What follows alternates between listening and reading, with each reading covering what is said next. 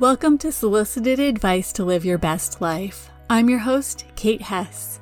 You're in the right place if you're tired of feeling stressed, anxious, and overwhelmed, or if your critical inner voice is the loudest voice in your head. Join me each week for actionable, healthful, and healing habits based in mental and emotional hygiene practices to help you turn your self-criticism into self-love. And along the way, bring more freedom, serenity, resilience, and joy into your life. I'm a mental and emotional hygiene coach, and I'm thrilled to join you each week to answer your questions and help you live your best life. The topic of this week's question was the key to helping me begin to move from burnt out, stressed out, anxious, and overwhelmed to living my best life over a decade ago. When I saw this question land in my inbox, I realized I haven't actually addressed it head on in the podcast yet. A big reason why I haven't gone right to the heart of this question before is because it requires quite a bit of tough love. Fair warning given? Ready to dive in? Today's questioner asks, what is the best way to know if you are the problem in your life? A big part of my journey to living my best life has been to get really honest with myself and see things I don't necessarily want to see. There are two ways to respond when you identify or recognize something about yourself you don't particularly like. The first is to allow your critical inner voice to speak up. If you go this route, you'll find your mind spinning around not only what you've identified in yourself, but also the frustration, shame, guilt, and or embarrassment that it even exists for you to identify. Usually, this leads to us trying to bury it all into a deep, dark, mental black hole and pretend it doesn't exist.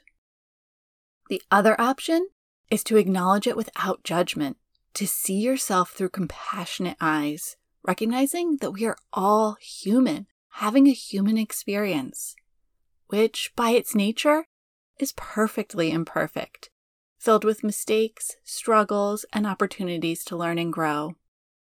When you approach this process from this place of non-judgmental awareness, you're able to recognize what you're ready to release and make changes to move you closer to who you want to be and the life you want to live. From these two definitions, I bet you can guess which one I'd recommend you adopt. When you work to quiet your inner critic and instead approach what you discover about yourself with compassion, you're able to actually take action to get out of your own way and stop being the problem in your life. In yoga, we refer to this type of self-discovery through the lens of acknowledgement without judgment as the witness consciousness. You're simply witnessing what plays out in your mind without attaching to the thoughts and stories as they roll through. Here are a few suggestions to help you begin to cultivate this technique. Begin a meditation or mindfulness practice if you don't already have one.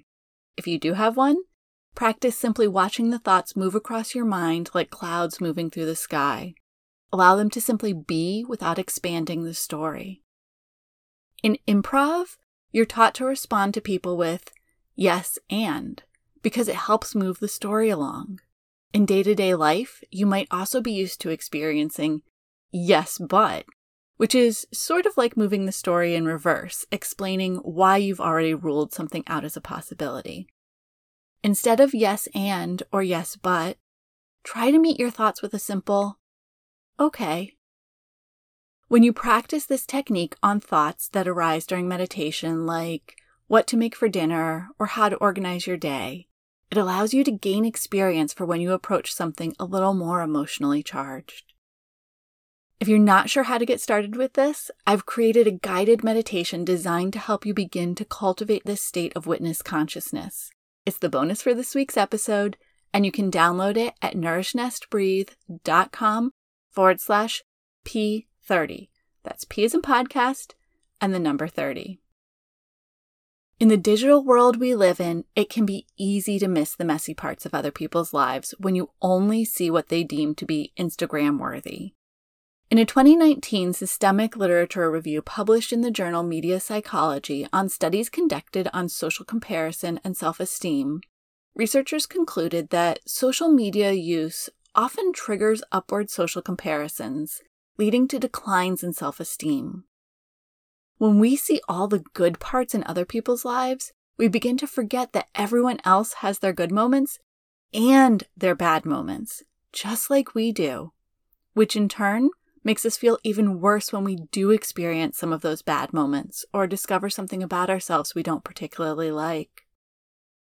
Take some time to recognize the world is filled with imperfection, and that's not a bad thing. Think about a 4-leaf clover. Many people regard that as good luck, but it's simply an imperfect 3-leaf clover. As you work on self-discovery, if you notice your inner critic chime in, gently remind it that imperfection is an opportunity to learn and grow, not something to feel shame or guilt about. Okay, having said all that, let's get into answering the question, how do you know if you're the problem in your life? If you're feeling stuck or stagnant, this is a good sign you're the problem in your life. When you feel stuck, it usually means you've chosen to accept the status quo. To get out of a stuck or stagnant place, you need to take action. Think of it like stepping in mud. If you just leave your foot in the mud, eventually it will stop raining and the sun will come out. The mud will begin to dry, but instead of getting unstuck, your shoe is now encased in hard clay, which shrank and tightened up around you as it dried. The only way to get unstuck is to physically pull your foot free. I suppose you could wait around for a car to come driving through the area and hit you, therefore knocking you free of the mud, but that comes with some pretty nasty consequences. The same thing applies in life. If we wait for circumstances to propel us out of a place where we're stuck, chances are it isn't going to be pretty. You instead need to take action to break out of that place you're stuck in. Do you keep experiencing the same story with different details? For a long time, I'd work at a job for a few years, get overwhelmed and burnt out, and leave, only to repeat the pattern again. And for a long time, I thought it was the jobs I was choosing. They required more than any one person could give. In fact, often when I left these jobs, I was replaced with more than one person. Here's what I was missing. The job responsibilities when I left were greatly expanded from what they were when I was hired.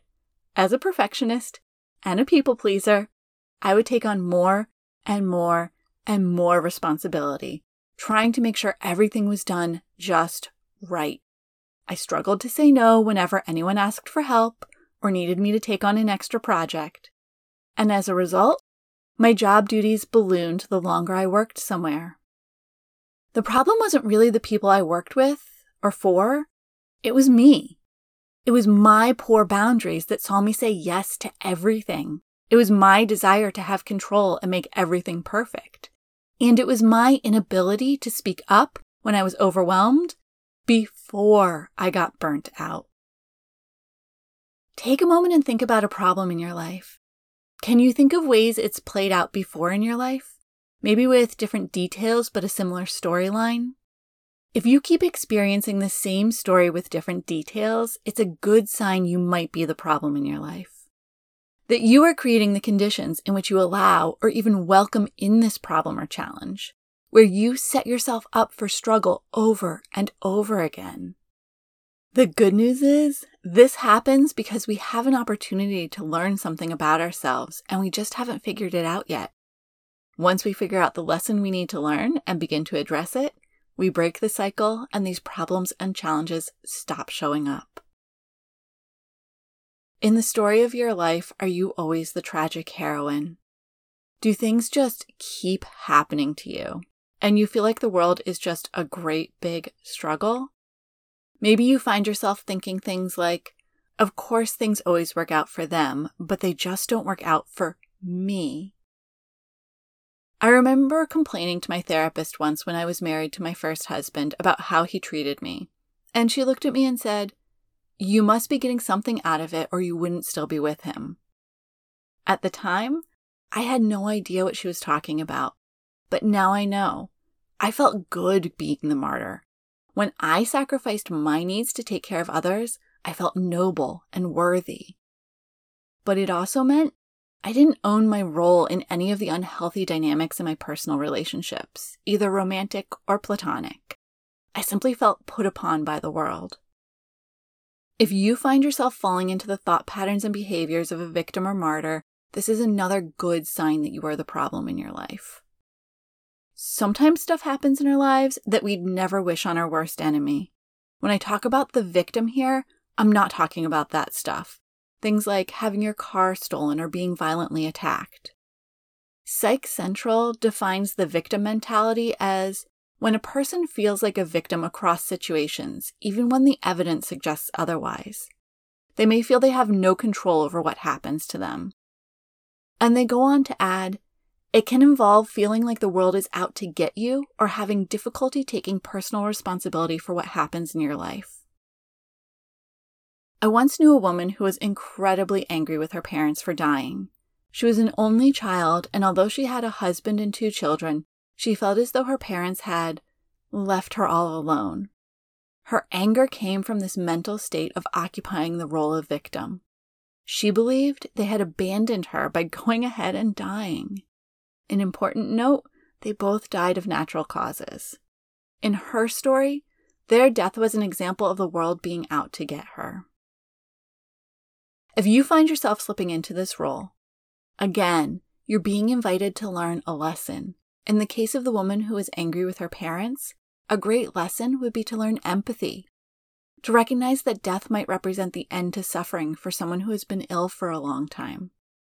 Perhaps, as in my case, the lesson is learning to cultivate an intrinsic sense of worthiness, not one dependent on relational transactions with others. It's often humbling to recognize the role we play in these struggles and challenges we face in our lives. It's important to begin identifying where our thoughts, actions, stories, and beliefs are actually fueling these challenges instead of helping to solve or resolve them.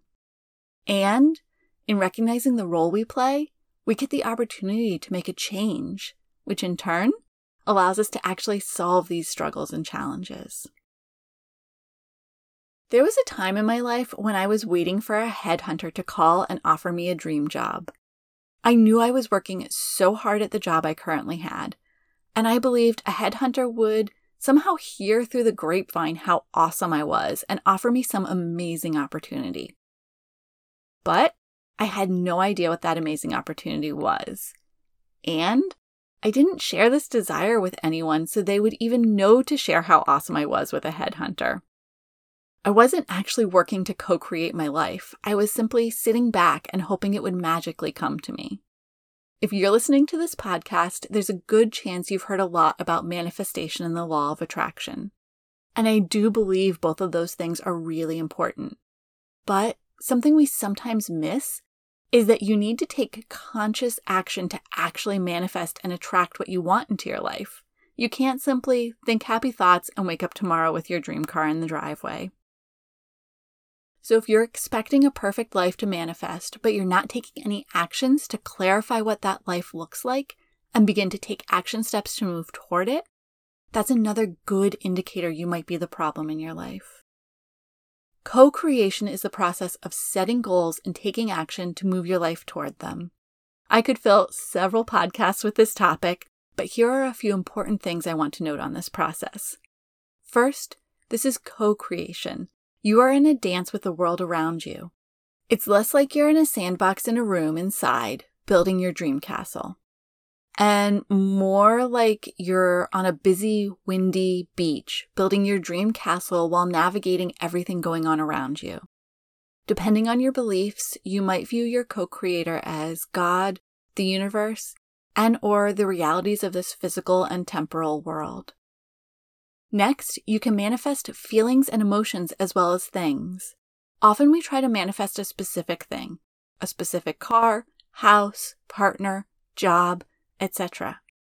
But I prefer to focus on the emotion or feeling behind the thing I'm trying to manifest.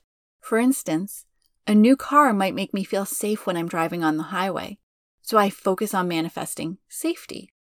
A new car isn't the only route, and focusing on the feeling allows you to be open to the job that offers you the opportunity to work from home and eliminates the hour-long highway commute you are doing every day. Finally, taking responsibility is key here. You need to actively set a goal and take action to move toward it. The more clarity you have here, the less you'll find yourself standing in your own way. If you're struggling with this part of the process, check out last week's episode where we covered how to know where to put your time and energy. If you think you're the problem in your life, simply listening to this podcast is a great first step. It's bringing conscious awareness to something which, to this point, has likely been festering below the surface. If one of these ways of being the problem in your life resonated strongly with you, begin to learn more about it. Journal, meditate on it, read books, listen to podcasts, talk to friends. Just get curious. Learn more about yourself, learn more about alternative ways of showing up, and use all of that to begin to get out of your own way. This level of self-discovery and introspection can feel like a lot. If you'd like additional support, I'd love to help. I'll include a link to schedule a personal roadmap discovery call with me in the show notes. Additionally, I have a printable journal for self-discovery which offers 90 prompts to help you explore stories, beliefs, and thought patterns which might be preventing you from living your best life. I'll add the link to purchase your copy in the show notes as well. Finally, if you decide to embark on this journey without the support of a coach or other trained professional who can guide you through the process, please make sure you offer yourself time to process and integrate. This is the work of a lifetime, not a weekend. Thank you so much for joining me today for this episode. Please hit subscribe wherever you receive podcasts. If you've got a question that you'd love to hear addressed on a future episode, please submit it using the form on my website at nourishnestbreathe.com/podcast. I'll include that link in the show notes.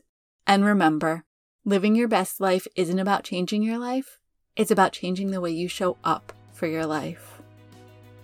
Thank you so much for joining me for this episode of Solicited Advice to Live Your Best Life.